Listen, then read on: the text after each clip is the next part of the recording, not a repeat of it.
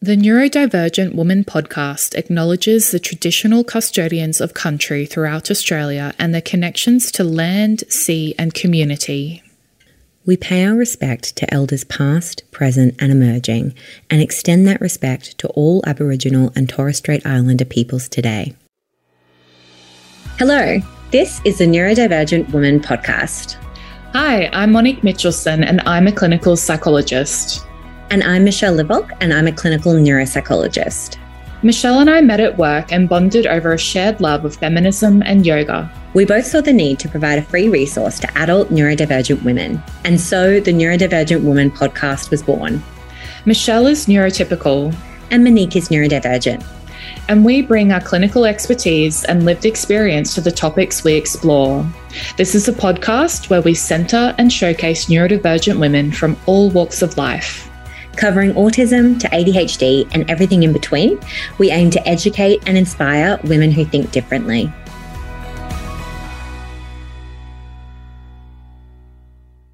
Today's guest is Adina Levy.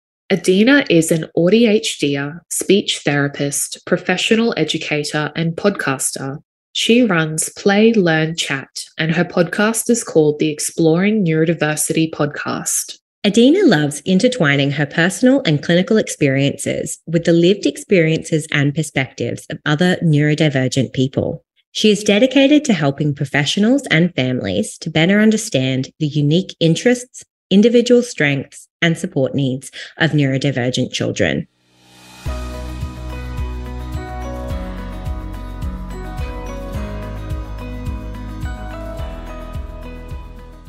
Welcome, Adina. We're so happy to have you here today on the podcast with us. We're really excited because we wanted to cover speech and language for a while. We'd love to hear from you, telling us what is a speech pathologist. And you have mentioned that you prefer to use a different term for yourself. So can you tell us a little bit about that and how does a speech pathologist work generally with neurodivergent people? Yes, thank you so much. And I'm super, super excited to be here. I did share earlier that I love using the term speech therapist for myself. In fact, if I could change it further, I'd go something like communication, interaction, and feeding therapist. But, people still need to recognize a term. And I think to the general public, speech therapist is pretty recognizable. The fancy term, speech pathologist, or let's say technical term here in Australia, we say speech language pathologist. That's the degree I did, speech language pathology. It's pretty pathologizing. There's that word. It's saying, here are people with big problems and we're going to fix you. And I just don't like that. It's never reflected how I've worked or how I believe, our role should be. So I love the term therapist. Yeah, definitely. I mean, I can see, like, if in your title is the word like pathologize, it's definitely like sending it's not even a subtle message, I guess. It's quite a upfront message with psychologists and stuff like that. Imagine if, our title was mental health pathologist.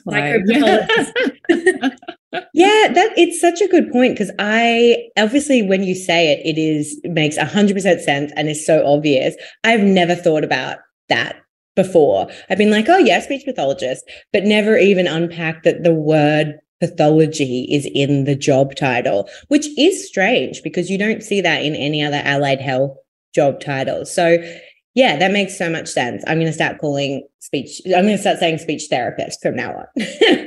I love it. And the whole point, having this conversation, I think is really helpful for so many people. So yes, on paper, I'm a speech pathologist, sure.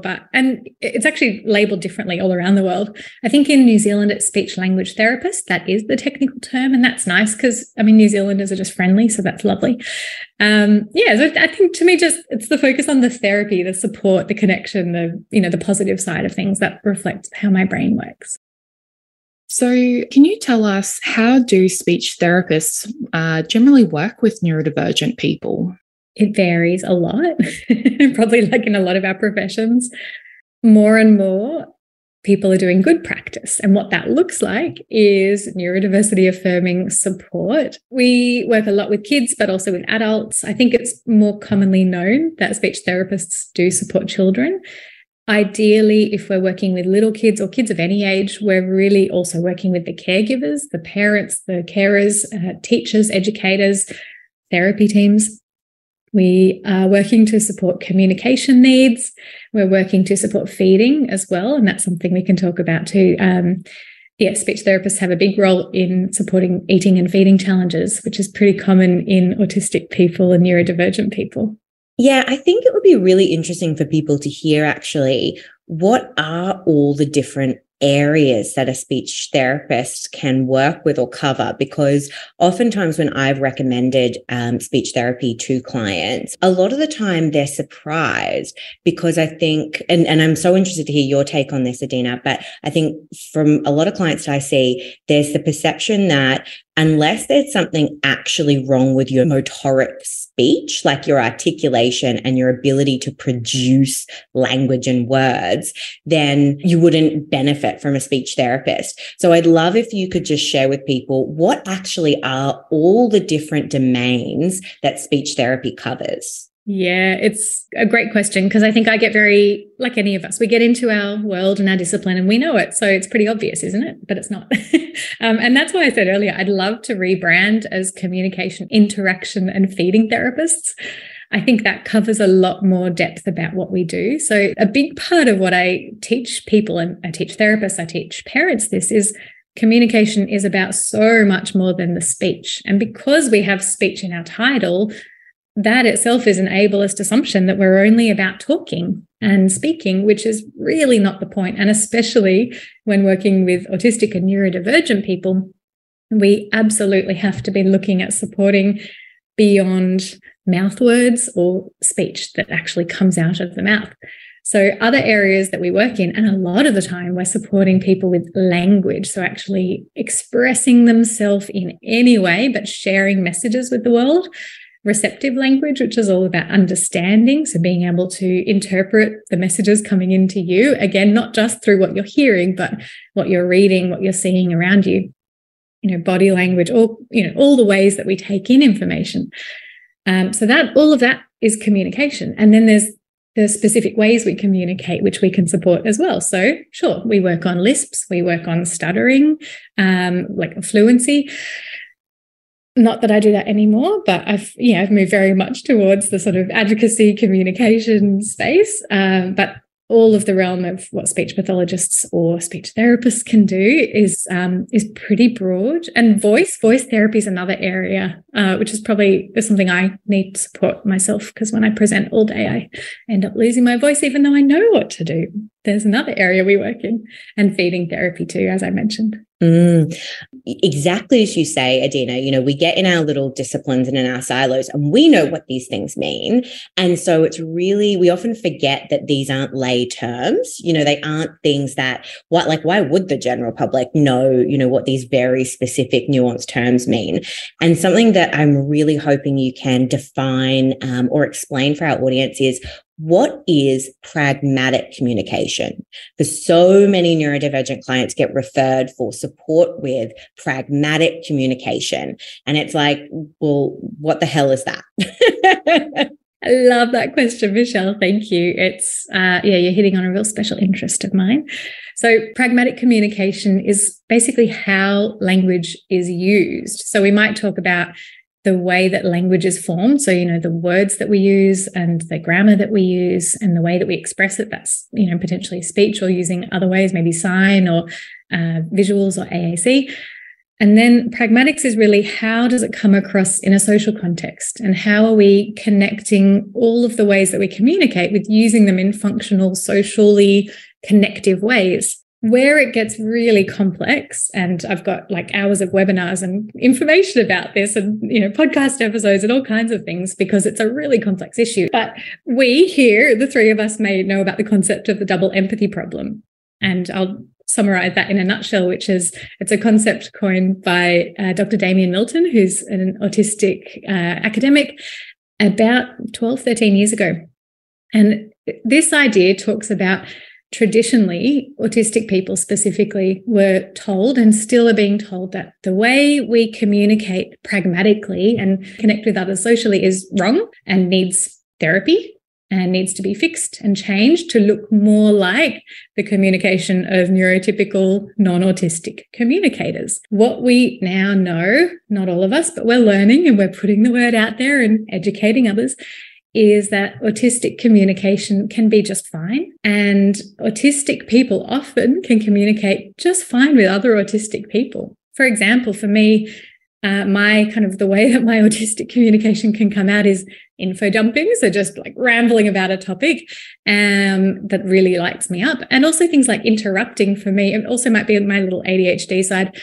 Interruptions for me is something that I don't see as rude, and I don't perceive other people interrupting usually as a rudeness, but culturally that can be seen as a rudeness. For me, it's about excitement and sharing joy and sharing interest. However, like for example, in a podcast, interruptions might mean the audio quality goes down a bit. So, we've got ways around this. So the double empathy problem is something that really informs how we should be doing social supports and pragmatic communication supports, basically looking at the idea that autistic communication and neurodivergent communication patterns and preferences might be different, but not wrong. I think that's a fantastic explanation, and I guess leads nicely into our next question, which we've already started touching on, but how can speech therapists work with neurodivergent people in an affirming way as opposed to, the medicalized model, which, as we've said, is very much in the title. Yes, speech pathologist, identifying what's the pathology and how do we fix it versus what is it that you do? It takes a lot of humility, I think, to change for any of us therapists. I think we've been taught in uni. Look, honestly, most of the unis are still not teaching great stuff. There's some glimmers of hope. There are some great autistic professors. There's change happening. But to be an affirming speech therapist, you need to be ready to say, I don't know it all. I'll never know it all. I'm listening. I'm ready to shift. I was wrong. That's a huge thing that we have to all be doing. And I'm doing it constantly. I keep telling people, when I'm running a webinar or training, what I teach you now might be different to what I teach you in 6 months. And I'm teaching you the best that I know right now. And it's different to what I did 2 years ago. But here we are. So that, we have to start with that position. It's okay to have been wrong in the past. We did the best with what we knew, but let's get ready to shift. And I think the biggest message I want to shout from the rooftops to speech therapists and to everyone, but especially to speechies, is that all communication is valid, and really deeply challenging the ways that oralism, as in prioritizing speech over other ways of communicating, how that shows up in our work. Very often parents come to us saying, I just want him to talk. I mean, I ask therapists, when we're running webinars and so on, to put your hand up if you've heard that. And like every hand shoots up. It's really common. And our world prioritizes speech over non-speech. So it's pretty common as an assumption, but it's simply not appropriate for some people as a goal. And so really working to dismantle our own assumptions about prioritizing speech. And I'm not going to say I'm ever going to be there. I'm a person who speaks quite a lot and pretty well, generally, until, after we do a podcast recording, I'm going to be non-speaking for a little while. And I could if I absolutely have to, but it becomes super, super hard for me. So that's something we'll probably talk about later, is sort of how this shows up in my own life. But really recognizing that speech is not the only way of communicating. It is not the be all and end all. And for some, it's simply not an appropriate goal. And communication, underline, that is the goal. That's got to be the big goal. Yeah, I think that's such a good point about differentiating different types of communication and that all communication is valid. And I think something that I feel like a lot of people get caught in, lay people and therapists and professionals as well, absolutely. And that's about kind of checking ourselves here and understanding the different paths of cognitive development of different neurotypes, is that if you've got a neurotypical kid and they have what we would call delayed language, right? They're not at that kind of neurotypical, typically developing language markers at various ages. Oftentimes, particularly if it's what we would call severely delayed, right? If you've got, say, a 5-year-old who's not speaking at all, and that 5-year-old is neurotypical, oftentimes that language development is on par with their overall cognitive development. So that might actually be a good indication that that 5-year-old is also cognitively delayed, or maybe has an intellectual disability, or maybe has global developmental delay, or one of these things. Whereas what's interesting, and I'd love to hear your take on this, Adina, autistic cognitive development actually takes a different path. So you could have an autistic kiddo who's 5 and not speaking, but has average or typical cognitive development. So they don't have an intellectual disability. They're not speaking for a different reason. And I'd love to hear, Adina, your thoughts on what are some of the different reasons why an autistic kid might have or might be non-speaking much later than would be expected for a neurotypical kid. It's such a good question, and obviously comes with many caveats. There's many different ways that it presents, that, any one person's communication abilities not just changes from one person to the next, but within each person from moment to moment. One thing that is very commonly co-occurring with autism is dyspraxia, which is basically difficulty coordinating movements. And so we have what's called apraxia, or childhood apraxia of speech for kids, which can be one of the reasons that speech itself can be difficult. Literally difficulty coordinating, planning the physical movements needed for speech. That can be one reason, and it's pretty common. There are many other reasons. And often we don't know the reason why speech might be hard or not possible for somebody to use. But exactly as you said, Michelle, what's so important is that we're not assuming intelligence based on speech communication ability. There's a lot of assumption there, and there's lots of accounts online of different AAC users, so AAC being augmentative and alternative communication, which actually technically refers to anything that is not speech, but often AAC is used to refer to using a device. Often, maybe an iPad or a special device where you tap buttons and it produces speech. So it's called a speech generating device. There can be people who use AAC like spelling. So they actually point at pictures or type to spell out their messages. There's all different ways that people communicate. And there's so many people out there to listen to / to read who share their experiences as non-speaking autistic people, who are sometimes, I'm not saying all, but sometimes very bright, intelligent, and have essentially been undermined their whole life. People have not assumed that they can think or do anything. There was a wonderful presentation recently that I watched, which was part of the Reframing Autism Online conference. And the person presenting is called Ido Kedar. And that's something I can share the link in to his work, and you can share that on. And it was just this beautiful and clear, insightful explanation of how a non-speaking person was basically just really bored throughout school. Nobody challenged him. Nobody assumed he could do anything. We talk about the idea of needing to presume competence. But what happened throughout his life was people presumed incompetence and didn't think he could achieve, think, do anything of interest. And now he's written a book and it's fantastic. I haven't read the book, but I'm really keen to. So basically we can't assume somebody's language level or even cognitive level. And I'd love to hear from the psychology side of things how that works when communication is, very apparently different from intelligence and from actual cognitive abilities.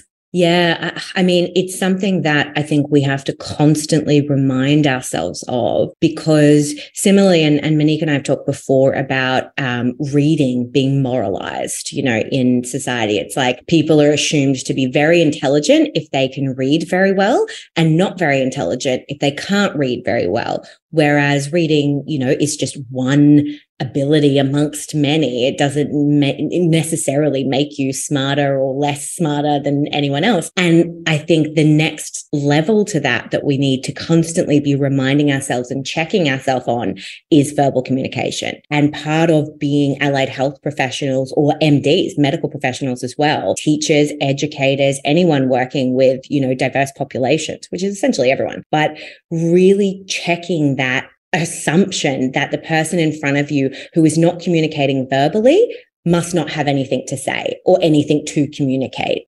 Something that I would love to bring up too, Adina, is, you mentioned before there are these different aspects of language and producing speech. And you were saying that sometimes for autistic people, there can be like difficulty with like making the sounds. When you think about everything that has to happen to be able to produce speech, there's a lot. I could imagine from what you were saying, you having to coordinate your breathing with like lots of different muscles going on in your throat and your vocal cords. And then you have to coordinate your tongue and then like your lips and, you know, lots of different things actually going together. And I think it's just good to recognize that, yeah, like producing speech may be more tiring or take a lot more effort for some people. And all of that is still only thinking at the physical level, which is very important. And as you pointed out, very complex. We can take it for granted if we find mouth words pretty easy. And then you have to layer in all the other things. So the actual language content, finding the word that you're trying to say, finding the best words, worrying about the judgment of the person that you're speaking to, because your whole life you've been judged by other people overtly or covertly, and working out, everything else. Is it the right time to talk? All of that. And it's very, very complicated. So all of that is just a little glimmer of why we need to make sure we're not prioritizing speech over non-speech. We just miss so much communication opportunity if that's what we're doing.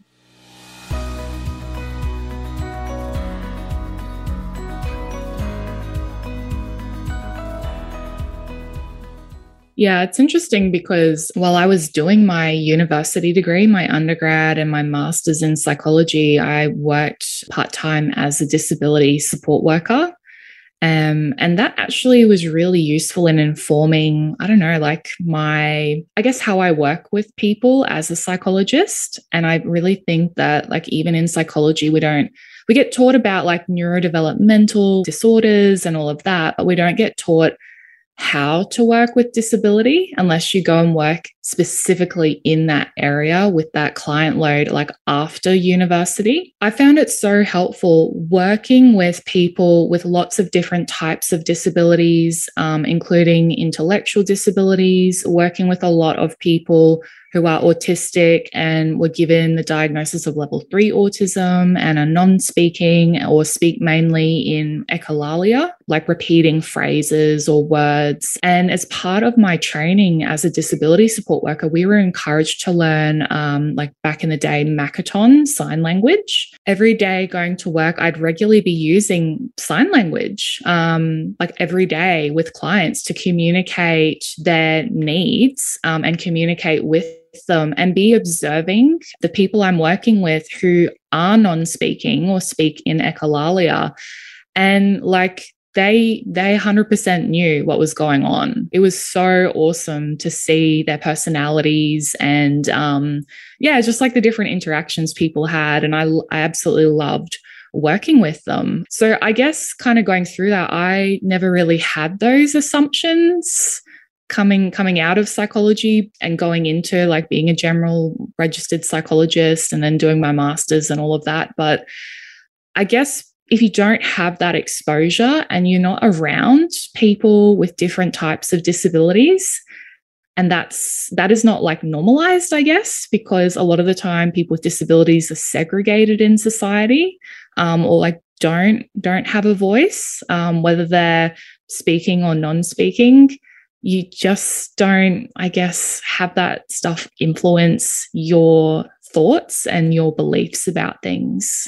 And even now, like I still work with a lot of clients with different disabilities and I get referrals because of having that experience. That's such an awesome reflection, Monique. And as you pointed out, there's two things I want to pick up on just to make sure that we at least mention them, which is the idea of using sign language. So Makaton is what it used to be called here in the UK. It's still called Makaton, I believe. Here we call it keyword sign, which is basically simplified sign language. So using gesture, even natural gesture, to augment your message, no matter who you're talking to, it's always helpful. It doesn't harm anyone. And these are sort of universal strategies. Whether you know if somebody's autistic or not, or what communication ability they have or not, it's always helpful to add to the message using gesture and speech. So that's something to explore more for listeners. And you talked about echolalia as well. So we're hearing in our field of speech pathology, we're hearing more and more around Gestalt language processing, which is not a new concept, but it's becoming more common that people know about it, and we're looking into it and we're learning about it. There's not a heap of research out, but I want to at least mention it so that people can go and look into it more. It's basically talking about the idea that many autistic people, probably most, learn language in a different way, and perhaps learn speech, but not even necessarily speech, in a different way. And Gestalt is basically talking about the whole of the thing. So rather than, this is the way I learn lyrics to a song. I'm very much a Gestalt language processor and Gestalt thinker now that I've learned about the concept. I can hum along a song. I can sing the whole thing, if I'm familiar with it. I might have sung it for years. And if you ask me what it's about, I'll have no idea because I've never really thought about the actual words. For me, I love language and I love words, but when it comes to the musicality, and for a lot of autistic people, it's the musicality of language. So some autistic people are not learning, probably many are not learning language by putting one word together with another word, like the word like putty and gold, and then learning to say gold putty. That might be the way that neurotypical kids often learn language, but an autistic kid might learn gold putty as a whole entire phrase and only later learn to break that down into the parts. So if that's interesting to you, please go and seek more information about Gestalt language processing. And if you think that might be your child, please look into that more. It's a really interesting and emerging area of knowledge. Yeah, it is interesting about like the echolalia as well. I noticed when I worked with people, I actually found working with autistic clients, like as a support worker, the easiest to work with. I don't know, it just like worked with my brain. And just intuitively, I guess, like so hard to describe, but it just really kind of was, for me, it was easy to understand them or like interpret like what they were trying to communicate or what their behavior was saying. And I would observe sensory seeking or like what was going on for them. And like, it was awesome. And because a lot of those clients would mainly communicate through echolalia or and like making repetitive noises, I would actually find that I would be coming home and then like having echolalia from their echolalia, it would just circulate around in my mind, or I'd have to like repeat what they were saying.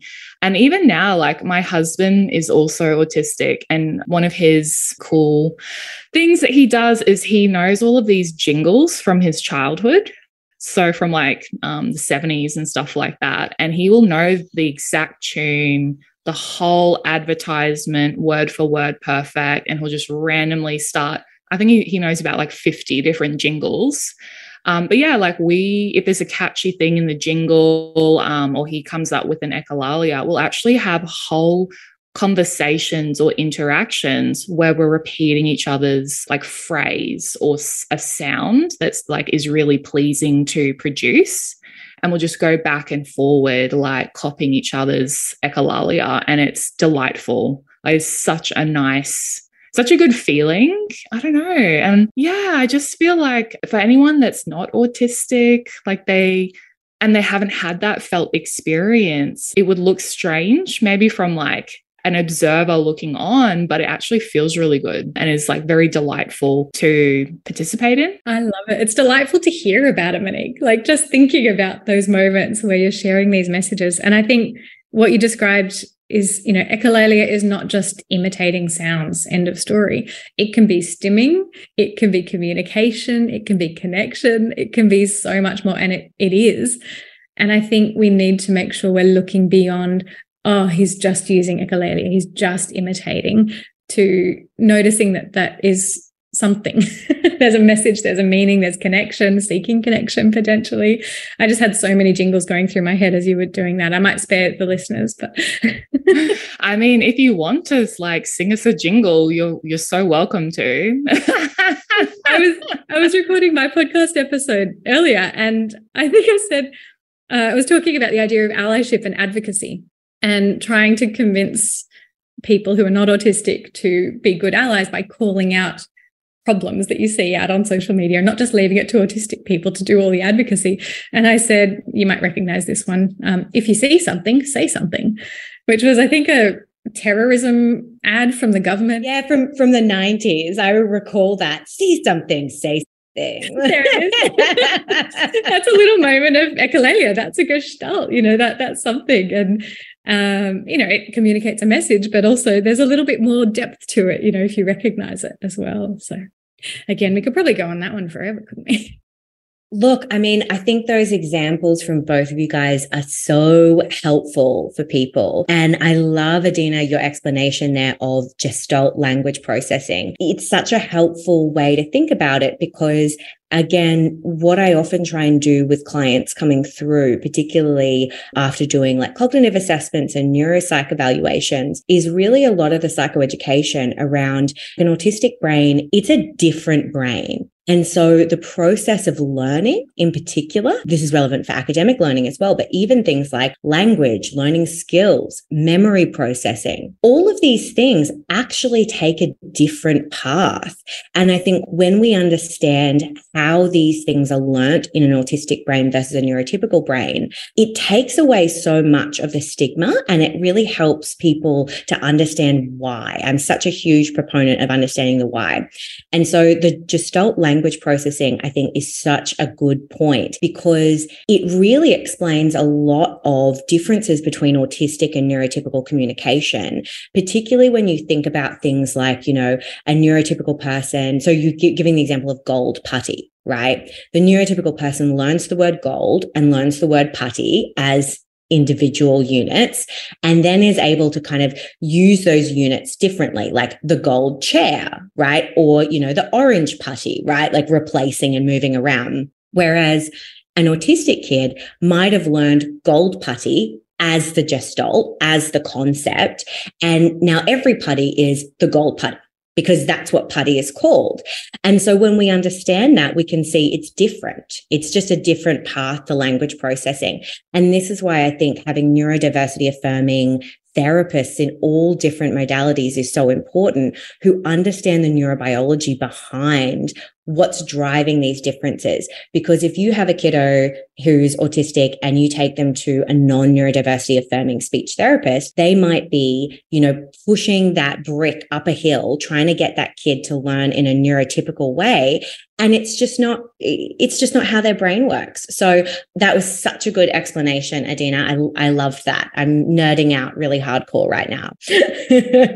I love it. You've actually just sparked one more memory in my mind about it's a project I did in year 3, and I learnt the Auslan alphabet. And that was my passion project. We had the free reign as probably 8-year-olds to do a project on anything we wanted. And I even got to do a video, which for the 90s was pretty, I don't know, I must have borrowed the school's giant video camera. So that was really awesome to be able to find a topic. I don't know what sparked the topic in me, but something about communication has always been interesting to me.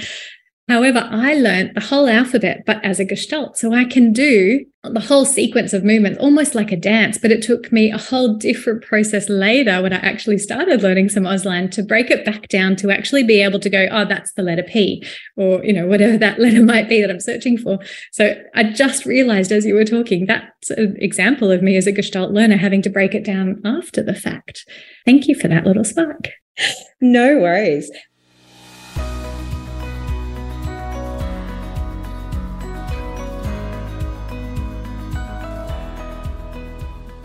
Monique, such a helpful point you were making there about when you were working with autistic clients, and particularly clients who were non-speaking or who communicated differently to the neurotypical norm, and you as an autistic person found that very intuitive to interpret what they were communicating. And this goes back to, and is a perfect example of, different languages. Autistic and neurotypical people just speak different languages. And when we can get to a point where we realize it's the same as someone speaking French versus English, neither language is better or worse, they're just different, we can actually then take away so much of the pejorative connotations that come from being non-speaking. And as neurotypical people, rather than saying, oh, this person is speaking gibberish, actually be like, oh, they're speaking French. Maybe we should go ask another French speaker what they're saying and get that other French speaker to interpret and teach us how to know what they're saying and what they're communicating. So yeah, I thought that was a great example, Monique. Thank you. Yeah, I just think it's so good to kind of get these perspectives out there and like introduce some of these ideas to people, because it's things that people may have never thought about before. And like another thing that I think is good to bring up in the episode today is even just the idea that people should be like speaking all the time and be really, really verbal all the hours of the day when you're not asleep, because it's not really recognizing that for a lot of people, for different reasons, that actually producing speech takes energy. And for some people, it takes like less energy or less spoons. And for other people, it takes more energy and more spoons. For myself, like being autistic, usually language for me, I like it to have a purpose. I like there to be like a reason why I'm using my spoons to like communicate information or to build a relationship with somebody. I like communication to be purposeful because, yeah, it takes energy. And I think a good perspective for people to have when they're working with children and adults is that, you know, it's actually a good idea to build in non-speaking time, non-verbal time to actually prevent burnout. So like even within my family, like my dad was a doctor, and so he would see people all day long. And then I remember most of my childhood, every evening after work, he would just be like watching TV and not talking to us, like not talking to anybody. And reflecting on it, I'm like, oh, well, he had a job where he was talking all day long. And, you know, he's autistic, he's neurodivergent. And yeah, like he would have no spoons left to actually be wording and like verbally communicating at home after work. And like growing up, I've found a similar experience because I have a job that is very interactive and talking all day long. I really, prefer not to be verbal at home. And yeah, like I think I've mentioned it before on the podcast. I've gone away on holiday with my mum, and my mum talks a lot because she's an ADHD. We've been on holiday before, like for 3 weeks overseas. And after a holiday of sightseeing, I'd be exhausted. I'd be so burned out. And I would just want to like read my book or watch my, you know, favorite TV show. And I wouldn't even want to go out for dinner because I'd be like so tired. And then my mum in the hotel room would be constantly talking and like asking me questions. And this is before we knew that I was autistic. And then I get really grumpy and irritable and snap at her and be like, Mom, stop talking. Like, I just want to watch my video. I just want to read my book. Leave me alone. And she got like her feelings hurt and she was offended by it. And then we've kind of learned that if we're going to travel together, I really need like alone time and time where I'm not engaging in conversation at nighttime, but I can do it during the day. And now, like after getting my diagnosis and she got her diagnosis, it's kind of like, oh, this makes sense. Whereas it wasn't a problem when I travel with my husband because he doesn't talk much. Like, so we'd be sightseeing all day. He doesn't talk much? Are we talking about a different person? Well, different time of day. Yeah, different time of day. Like unless it's about his interest, ballroom dancing, he doesn't actually talk that much, to be honest. Or like if he's not hanging out with his friends, if it's just us alone at home, yeah, like often we're both having nonverbal time together. And that's why we could actually travel together without me getting drained. And then if he wanted to go out at night, he would go out for dinner with everyone else in the group and I would stay in the hotel room. Monique, there's something you said there that is so relatable and important, which is that idea of once you figured out yourself and what you needed, then you could start to ask for it. And then the other people around you could go, oh, you're not being rude and snappy, you just have needs.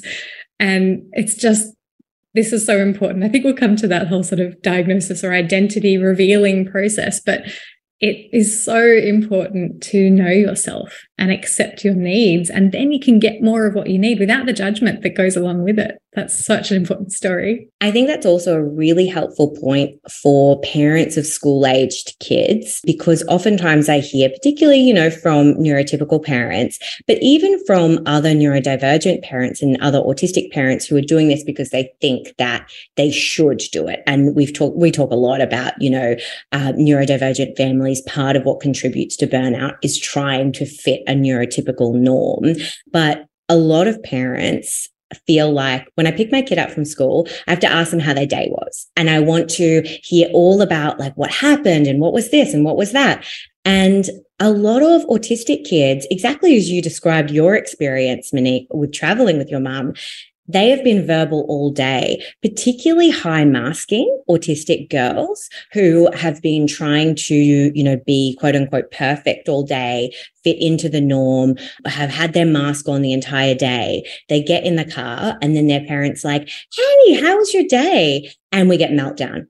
And they're like, and then the parents like, I just asked how their day was. I don't understand why we're having such a big reaction.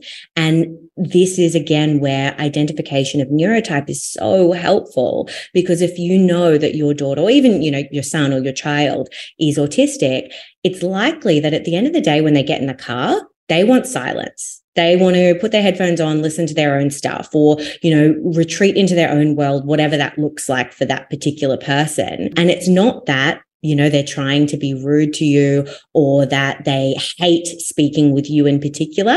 It's just the moment they get in the car after school is likely not the best moment to have a conversation with them.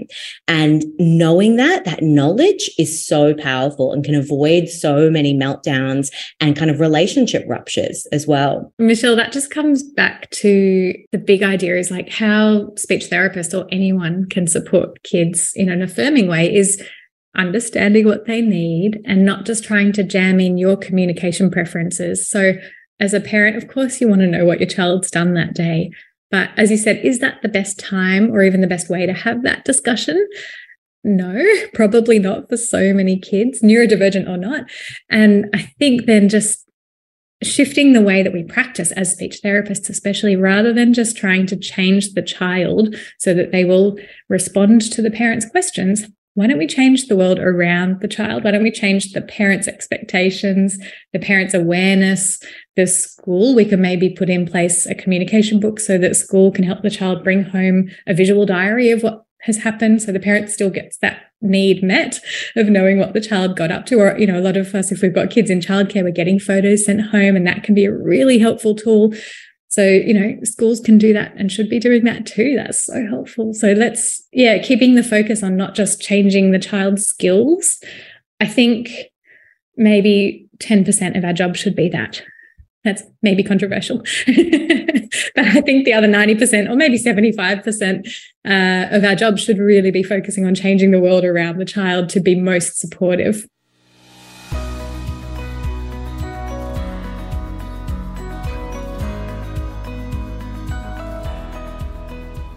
So what are common speech and language differences that neurodivergent people have? I want to start with the common problem that society has, which we've touched on already, which is assuming that neurotypical communication is the right way to communicate and underestimating other ways of communicating, whether that's on the pragmatic level, so how we actually communicate in a social capacity, to interact with other people, how we put our information together, or whether that's, the actual mechanism of communication. So, that kind of flips the question a little bit.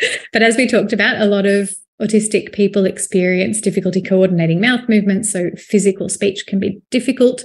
And for many other reasons, producing speech or even producing our most reliable way of communicating can be intermittent and patchy and can be impacted by so many other kinds of things, energy, social capacity, physical health, mental health, so many other aspects can affect communication. So it can be variable. There can be also really big differences between receptive and expressive communication skills. So receptive being what we understand, expressive being what we share. And that can be hard to assess So I think there's a huge issue in our industry where so many of our assessment tools, particularly our standardized assessment tools, the ones that feel most safe and familiar, are a really poor match for what we actually need to understand how an autistic or neurodivergent person is communicating. It's something I'd love to deep dive into later in the year, and I hope I get the time to do that. But I think there's just I don't think we have great assessment tools, which mean that we're often ending up with not great goals. And what I hope to teach therapists is to be more open-minded and to really think critically about, some tools, I think in psychology as well, you have to sort of use them, or they're good enough, but then it's in the interpretation and how you go beyond that. That's how you work out whether you're actually supporting a neurodivergent person's real needs, their real communication needs, versus trying to push ableist assumptions on them. Yeah, I completely agree with that. And I think the really tricky thing is, exactly as you say, a lot of our tools are good enough, but what it really requires when you're working with neurodivergent people is a lot of knowledge and expertise in what might be driving a particular performance for a neurodivergent person. And what I think would be an incredible and super useful research project, if we've got any academics listening, is to actually do some normative testing in different neurodivergent populations on all of these different standardized measures. So we can actually have a normative sample for autistic people, for ADHDers, so that we actually know, okay, is this typical for autistic development, for instance, or is this, even within an autistic kind of normative sample, is this something, okay, this is something that's falling above or below the mean, or whatever the case might be. At the moment, we're comparing neurodivergent individuals to a neurotypical normative sample, which, as we said, if you don't have the expertise in how to interpret that, it's not really giving you much useful information. So I would love to see research projects norming these tests on specific neurodivergent populations, kids and adults, because adults often get missed out in this as well. I love that, Michelle. It's so important and so missing. And as you were speaking, I was thinking as well about the other ways that we do assessment that is much more holistic and looking at, quality of life factors, individual factors, interview-based assessment, all of that. Again, I'm sure that appears in all of our professions, and putting a lot more weight on that qualitative, I always have to check I've said the right word. Yes, the qualitative information that we get from somebody rather than just the numbers. And it's so complex. And as you're speaking again, I'm thinking I want to do this as a little project for myself this year, but maybe there's a PhD in it. And I'm not saying that's my PhD. So I hope someone else is doing this. Sometimes I have to let go of an idea and say, maybe that one's not for me. Calm down. Well, it's like putting the idea out in the zeitgeist. I love that idea. I'm on a tangent now, but I love that idea of ideas essentially being almost sentient, and they kind of find you. And sometimes you're the one to bring that idea to life, and sometimes you're not. Sometimes you're the one to flesh that idea out a little bit and then pass it on to someone else to bring to life. I love that. I'm going to think about that more when I have too many ideas and need to let one go. Yeah. So you're right. We did go on a bit of a tangent. And I think there's something else I want to acknowledge is a difference, let's say a really big communication difference between especially autistic and non-autistic communicators. One difference can be in terms of the literal understanding of language. So I, for one, really struggle with when, and many other autistic people do, when the words don't match the meaning. So that shows up in sarcasm, in jokes, in teasing, in bullying, in all other kinds of ways. And I have learnt to figure it out. I can often figure out what someone's intention is or their real meaning when they're using, say, sarcasm or joking or tricking. But it's a very cognitive process for me. It takes a lot of brain labor. It takes a lot of spoons for me to figure it out and really kind of respond in what looks like, let's say, in inverted commas, the appropriate way, so that I don't out myself as a very confused autistic person. And that's something to really keep in mind. Again, it's not necessarily a deficit in, I'm saying deficit intentionally here, it's not a deficit in an autistic communicator's ability to understand sarcasm. Maybe it's a deficit in neurotypical, somehow people needing to use sarcasm, and how weird and confusing that is. And can't we just say what we mean? Adina, we've talked before on the podcast about some of the kind of underlying neurobiology driving differences in autistic versus neurotypical communication. I'd love to hear from you, though, a speech therapist, on why is it, from your perspective, that happens, that there is that kind of difference between the two communication styles, particularly when it comes to literal understanding versus metaphorical understanding, etc. That is such a fabulous question, Michelle, and it's really making me pause and think. I probably don't know enough about why, but I have a few ideas about why. And one of these things, and I'm going to talk in big generalities here, but some of the factors that are pretty common to autistic people are a sense of justice, a sense that things need to be right and just so. And so, for example, when we're communicating with someone else and we're hearing something that is a disconnect from the truth, so whether it's a lie or a trick or a joke, there can already be this internal turmoil, this sense of like, that's not right. And that can lead to some serious dysregulation, which then makes it even harder to respond in, again, inverted commas, the appropriate way. That's one aspect. There's so many other aspects. And I think just simply we have different ways of using language and understanding language and being able to put language together that might not be as well developed as neurotypical people, unless language happens to be your special interest, which it sounds like for the three of us it probably is. And then it's probably very patchy. So I think we have very differing capacities across the day, across our lives, across different relationships, to be able to fill in the blanks where our brains don't naturally gravitate to understanding the other person's intention, where we need to help ourselves understand the other person a little bit more. And one of the strategies that I try to share is the idea of just self-advocating by putting your hand up when you're a bit confused and just saying, can you just clarify, did you mean that or did you mean that? Or like, hey, I'm really confused. What did you actually mean? It can be really tricky sometimes to even recognize the need to do that. And again, gosh, there's more I could go down there. Again, there's probably a whole podcast we could go on this exact question, I think, Michelle. I think from my perspective, it comes down to like the purpose of communication. So like with the example I gave of like my mum talking in the hotel room and me being like, no, like stop talking. It's looking at for different people, like what is the function or the purpose of why they are communicating. So for me, like communication, I prefer it to be direct and honest and like have a purpose. For like my mum, her communication and talking is more about her talking through what she's doing, which is quite an ADHDR thing to do. So like saying what she's doing as she's doing it, reminding herself to do things. And like sometimes people will ask questions that they already know the answer to, but it's actually a form of trying to reach out and connect with you. But for my communication style, it's kind of like irritating because it's like, but you're answering a question that you're asking a question that we all already know the answer to. It's like, do you want me to like answer it or not? And because my mum and I have talked through our different communication styles and like the purpose behind the communication, we now understand each other's communication.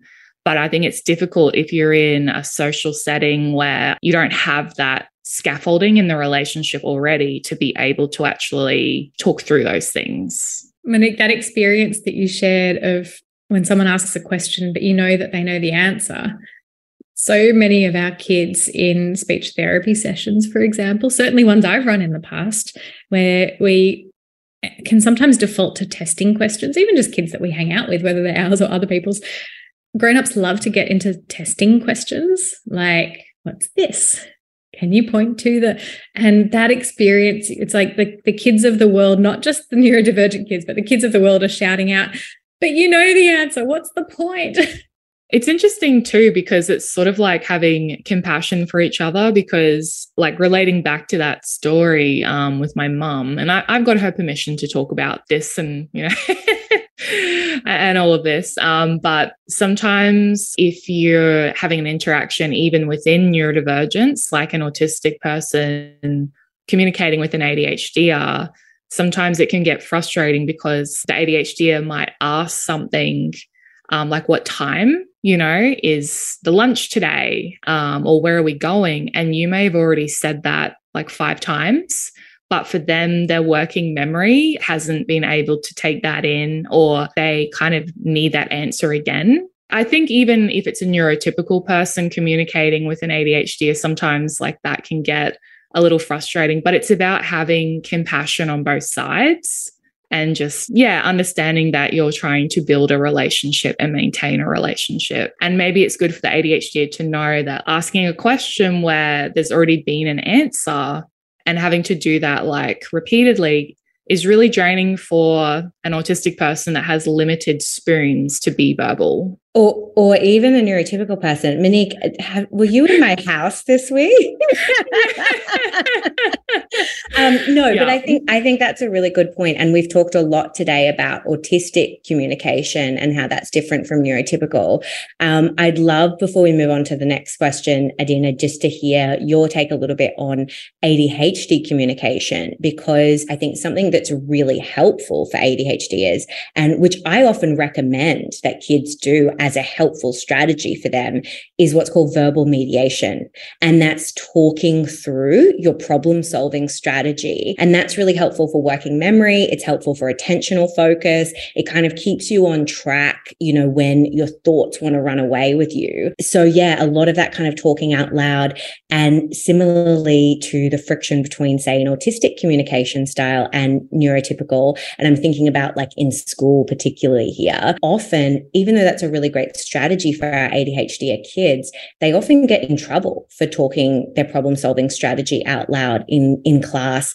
And as we were chatting about, Monique, it can sometimes be a friction point between, other neurotypes, constantly asking, constantly talking for the sake of keeping things kind of in their head. Yes, speaking hypothetically, of course, not that I am speaking about any lived experience right here. I am like laughing so much. Yeah. I think, Monique, you know exactly what I'm doing.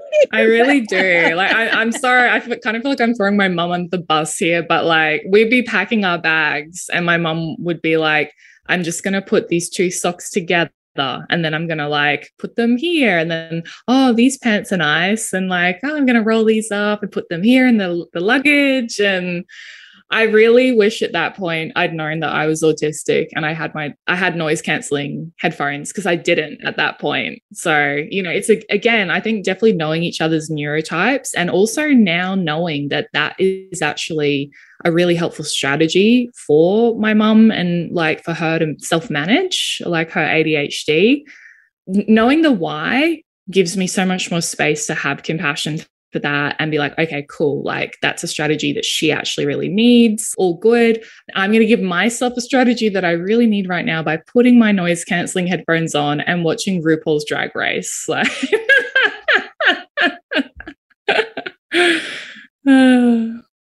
that's awesome. And I think that is so relatable, Monique. And I love the term you're using around compassion. That is so important, to assume the best intentions of someone else, so that, your mum is not doing that verbal chatter to annoy you.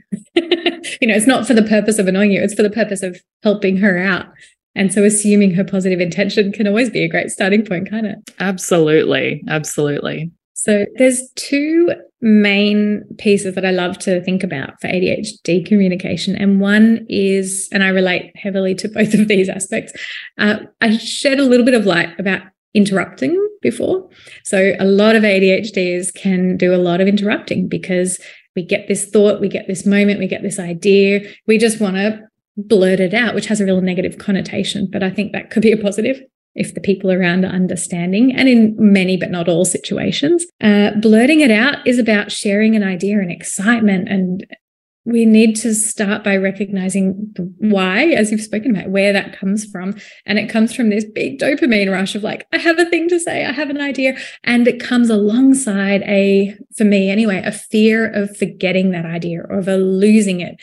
Then I have this autistic flavor of like, but when is the right time for me to join in? And how am I going to be judged and all the other stuff too? But we'll go ADHD focus for a moment. I'm holding up Post-it notes, which are life-changing for me. And it's something I've used with a lot of ADHD clients. Michelle, you talked about supporting ADHDers to talk themselves through problem solving and thinking something. I happen to be a very visual person. And as we've talked about, sometimes the talking aloud doesn't really fit the scenario or can be triggering for teachers, for example, or other kids around a child in a school setting. So Post-it notes can be a super powerful weapon for jotting down or drawing out your idea, or even a letter that will trigger you to remember your idea. So you hold on to it, you're physically holding on to it until later and it's not gone. So even as we're talking through this discussion, I'm taking some notes, adding to the notes I've already going, I want to respond to that thing because I don't trust my brain to retain anything because I'm going to be on to the next shiny idea. So supporting really explicit teaching of note-taking skills in whatever way suits that child's or person's communication and thinking style, learning style is really, really helpful.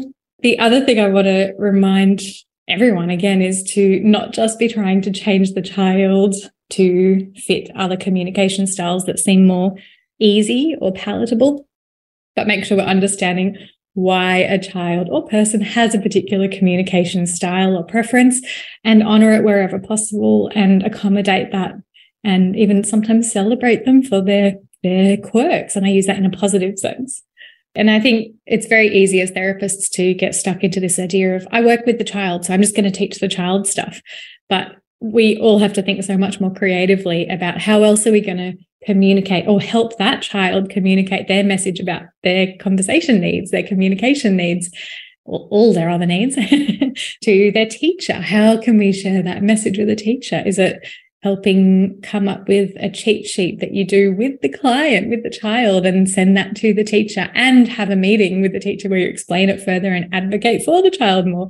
There's so many ways it could look, but I really want people to be creative about supporting around the child. Oftentimes in these settings or these situations, parents or teachers can feel like, oh, but we're just going to let this kid, they never have to think about their actions or behaviors and they always, just do whatever they feel.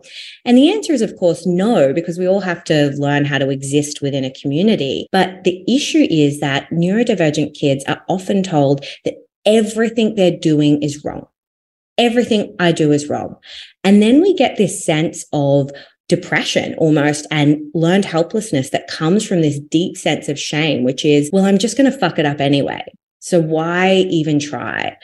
But if we're coming from the place of, no, how you communicate is totally valid, but just like every other human being on the planet, regardless of neurotype, sometimes we have to think about the impact of our behaviors on other people and, what's happening around us. But that's not coming from a place of you are defective and you need to learn to be different to how your brain is naturally set up. And, so far, Adina, we've been chatting a lot about learning skills when we don't feel shameful about ourselves.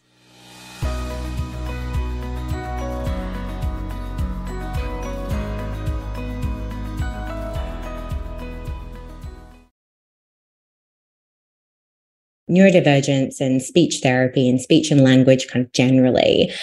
You are, of course, a neurodivergent speech therapist. So we'd like to change the focus a little bit of the interview today more to you and your experiences in particular. We always like to ask our guests, what does neurodivergence actually mean to you? I thought really, really hard about this question, and there's probably 1,000 ways to jump at it.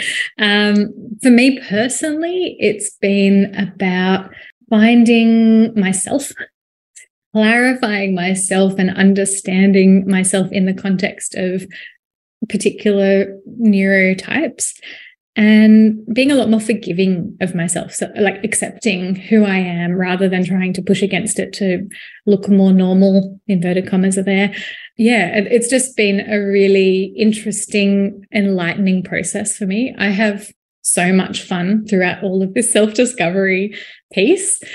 There's challenging moments for sure, but being neurodivergent is it just helps me understand why I'm a bit odd and quirky and I've never followed the path as laid out or as expected. It just makes so much sense. And in terms of how I relate to other neurodivergent people and community, to me, neurodivergence is just about recognizing that there are many types of brains and there are many positives and challenges that come with having a sparkly different brain.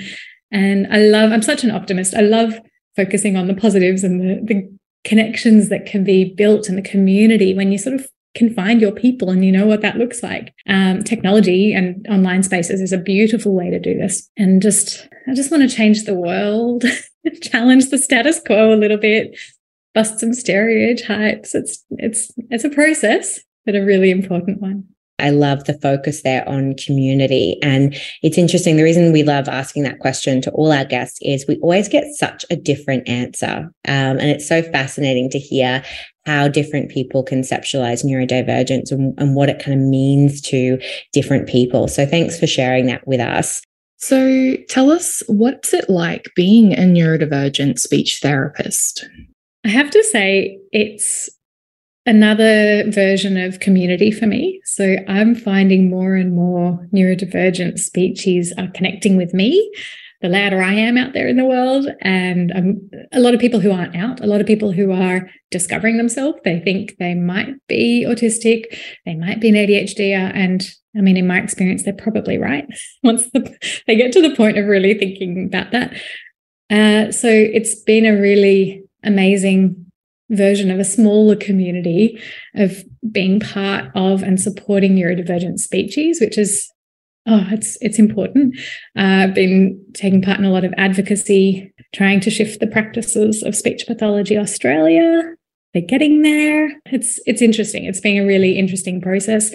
It's a very exciting time to be in this position, doing advocacy, doing teaching and training for a lot of people in 2023. I think there's this rising tide of change, and clarifying my own self and identity within that has been incredibly helpful for me, figuring out my direction.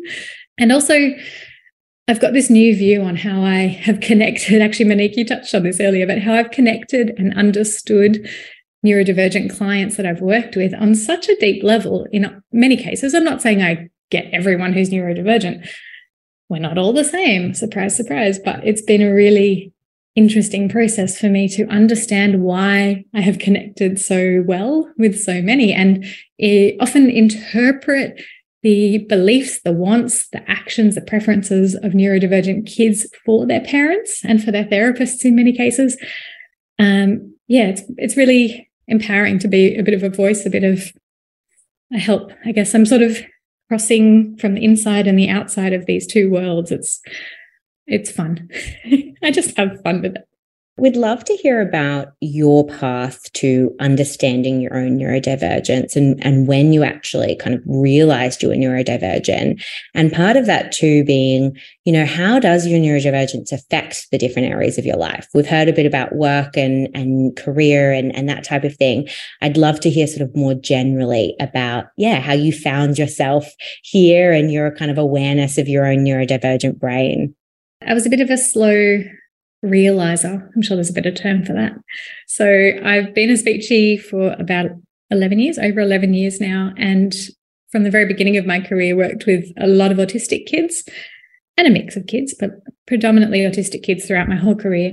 And as I said before, I just got them. I just found myself getting these kids and kind of interpreting their experiences to their parents, but forgetting to notice that I was more like them than like the majority of other people.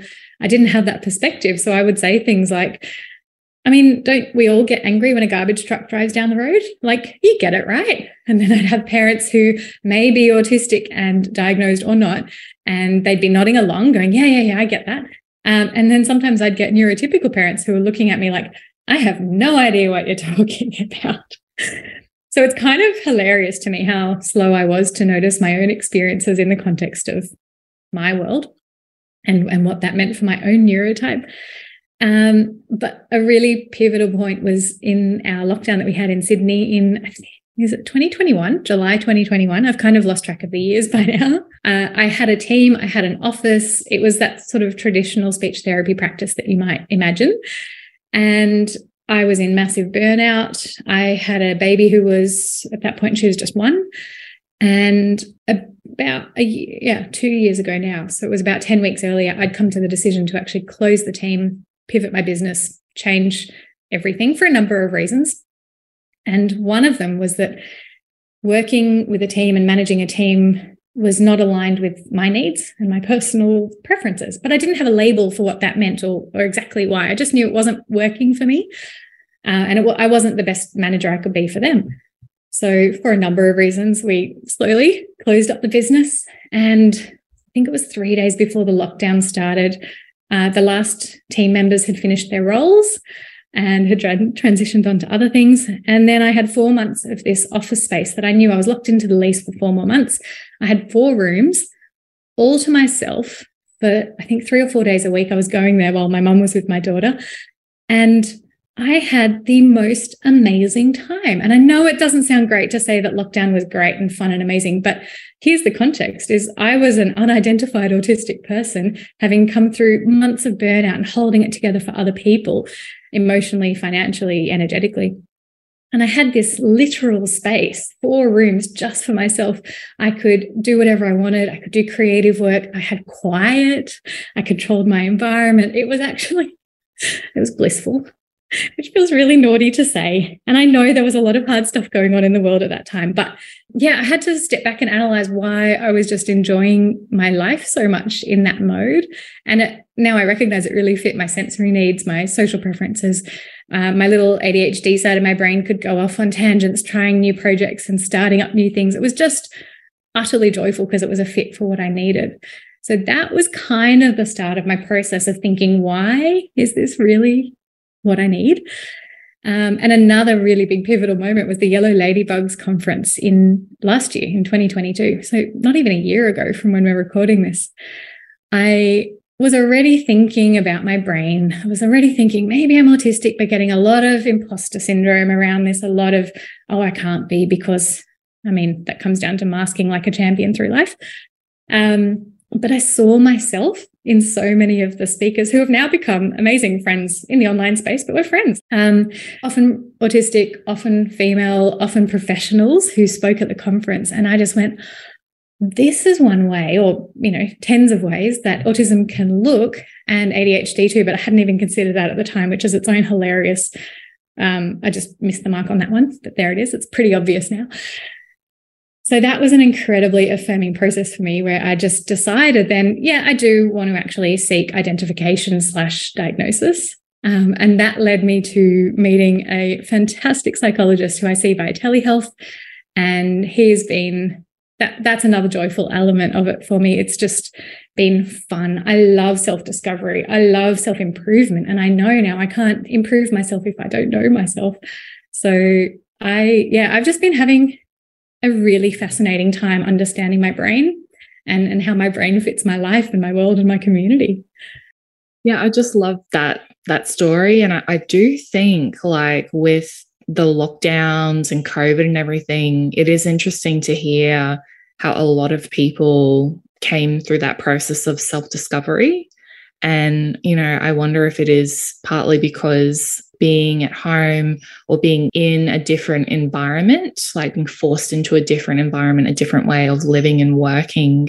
Yeah, like if that gave people like the space to be able to sit with themselves or look at like, what's the difference, for me. And for some people, it would have been like, oh, I miss that open office and like all the hustle and bustle and, but for you, it was a different experience. And yeah, I just love hearing people's stories of self-discovery. I think that's so, I don't know, I just love it. I love hearing all the different paths people take to discovering their neurodivergence and their identity.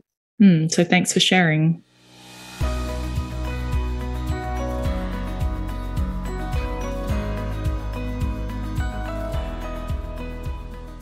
So Adina, tell us about what strengths and challenges has neurodivergence given you, and what are your top tips for others? So look, for me, my autistic ADHD brain, I think, is a really big part of who I am and my personality. It's helped me become I am very creative. I'm innovative. I challenge the status quo. I am a rebel, despite what my wonderful first boss, Nizreen, who might be listening, will tell you. I'm like a good girl rebel because I don't like to get in trouble and I don't like to upset people, but I still have to challenge the situation that exists and check if that's the right way we should be proceeding. So I think that might be why I'm having so much fun challenging notions about, how support for neurodivergent people should look, because changing perceptions and changing lives and changing mindsets it's just fun. Maybe that's a hobby for me. And I love to stretch myself. I don't know if that's anything to do with my autistic or ADHD side, but it's just a part of me that has benefited me, I think, which is I love learning new things. I love to try new things. I love to challenge myself. The negative there, these are where we get to the challenges, is I sign myself up for too much stuff. And I think we probably have my ADHD side for that, is I get very excited about an idea and I'll just do it and I'll create it. And then I'll be working at midnight to make it happen. Yeah, there's some dynamics. And I think there's some real interesting ways that I think about it as my autistic and my ADHD side interact. And there's some ways that works well and some ways that that's tricky. And another big challenge is masking is something I'm amazing at. I think a lot of us might be. So, hiding my true self out there in the world to look a certain way, I must have done through my whole life, from being given feedback, even covertly, subtly from people around me, where I sort of look like a good girl, look like a quiet girl, look like the girl doing the right thing.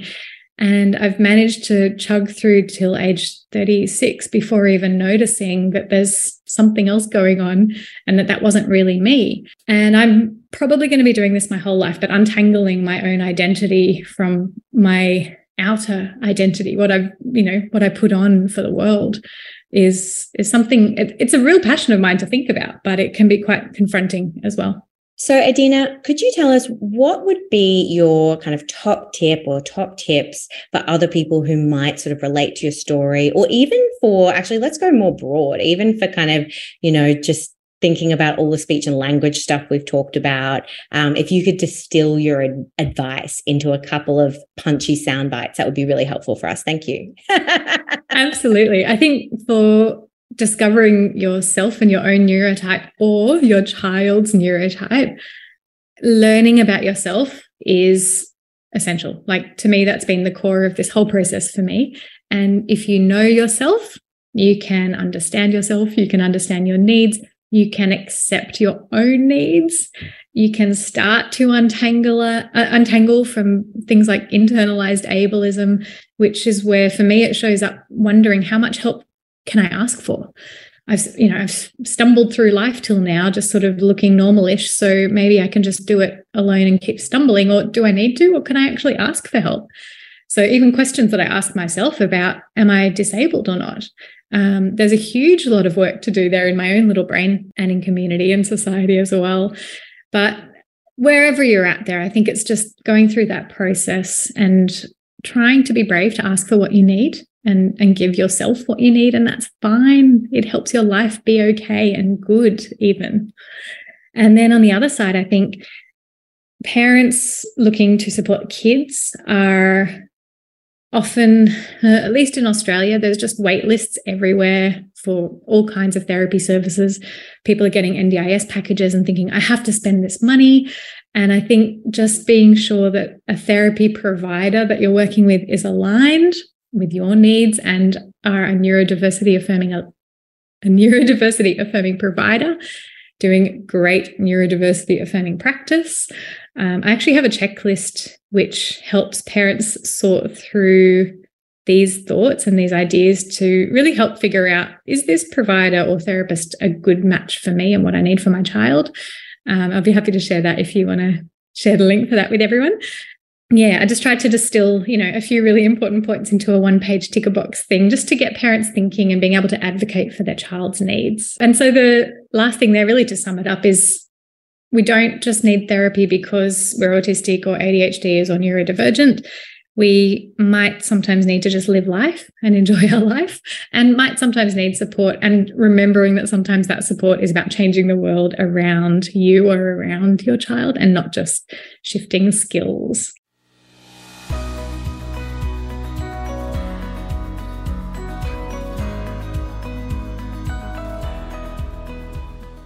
Adina, it has been an absolute pleasure chatting with you today. I think Monique and I both had so much fun. It's been great. Too. Can't we go till tomorrow? No, I'm joking. Thanks, Adina. It's been so great. Thank you so much for having me on. Yay.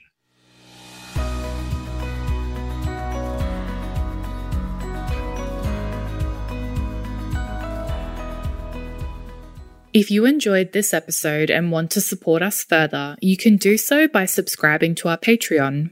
To become part of our Patreon community, you can buy us a coffee for $5 per month or a wine for $10 per month.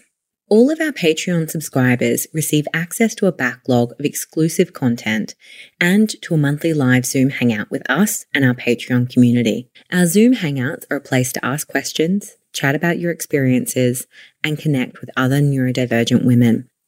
From this season onward, all Patreons will also receive basic episode transcripts released each week after our episode airs. Patreons shouting us to a monthly wine get all that plus one exclusive content post per month. We really appreciate your support as we aim to make quality mental health information accessible to everyone. Thanks for listening to this episode of the Neurodivergent Woman podcast. If you have a question or would like to contact us, you can do so through our Facebook and Instagram at the handle The Neurodivergent Woman Podcast, or our website ndwomanpod.com. You can also email us directly at ndwomanpod@gmail.com. Bye for now.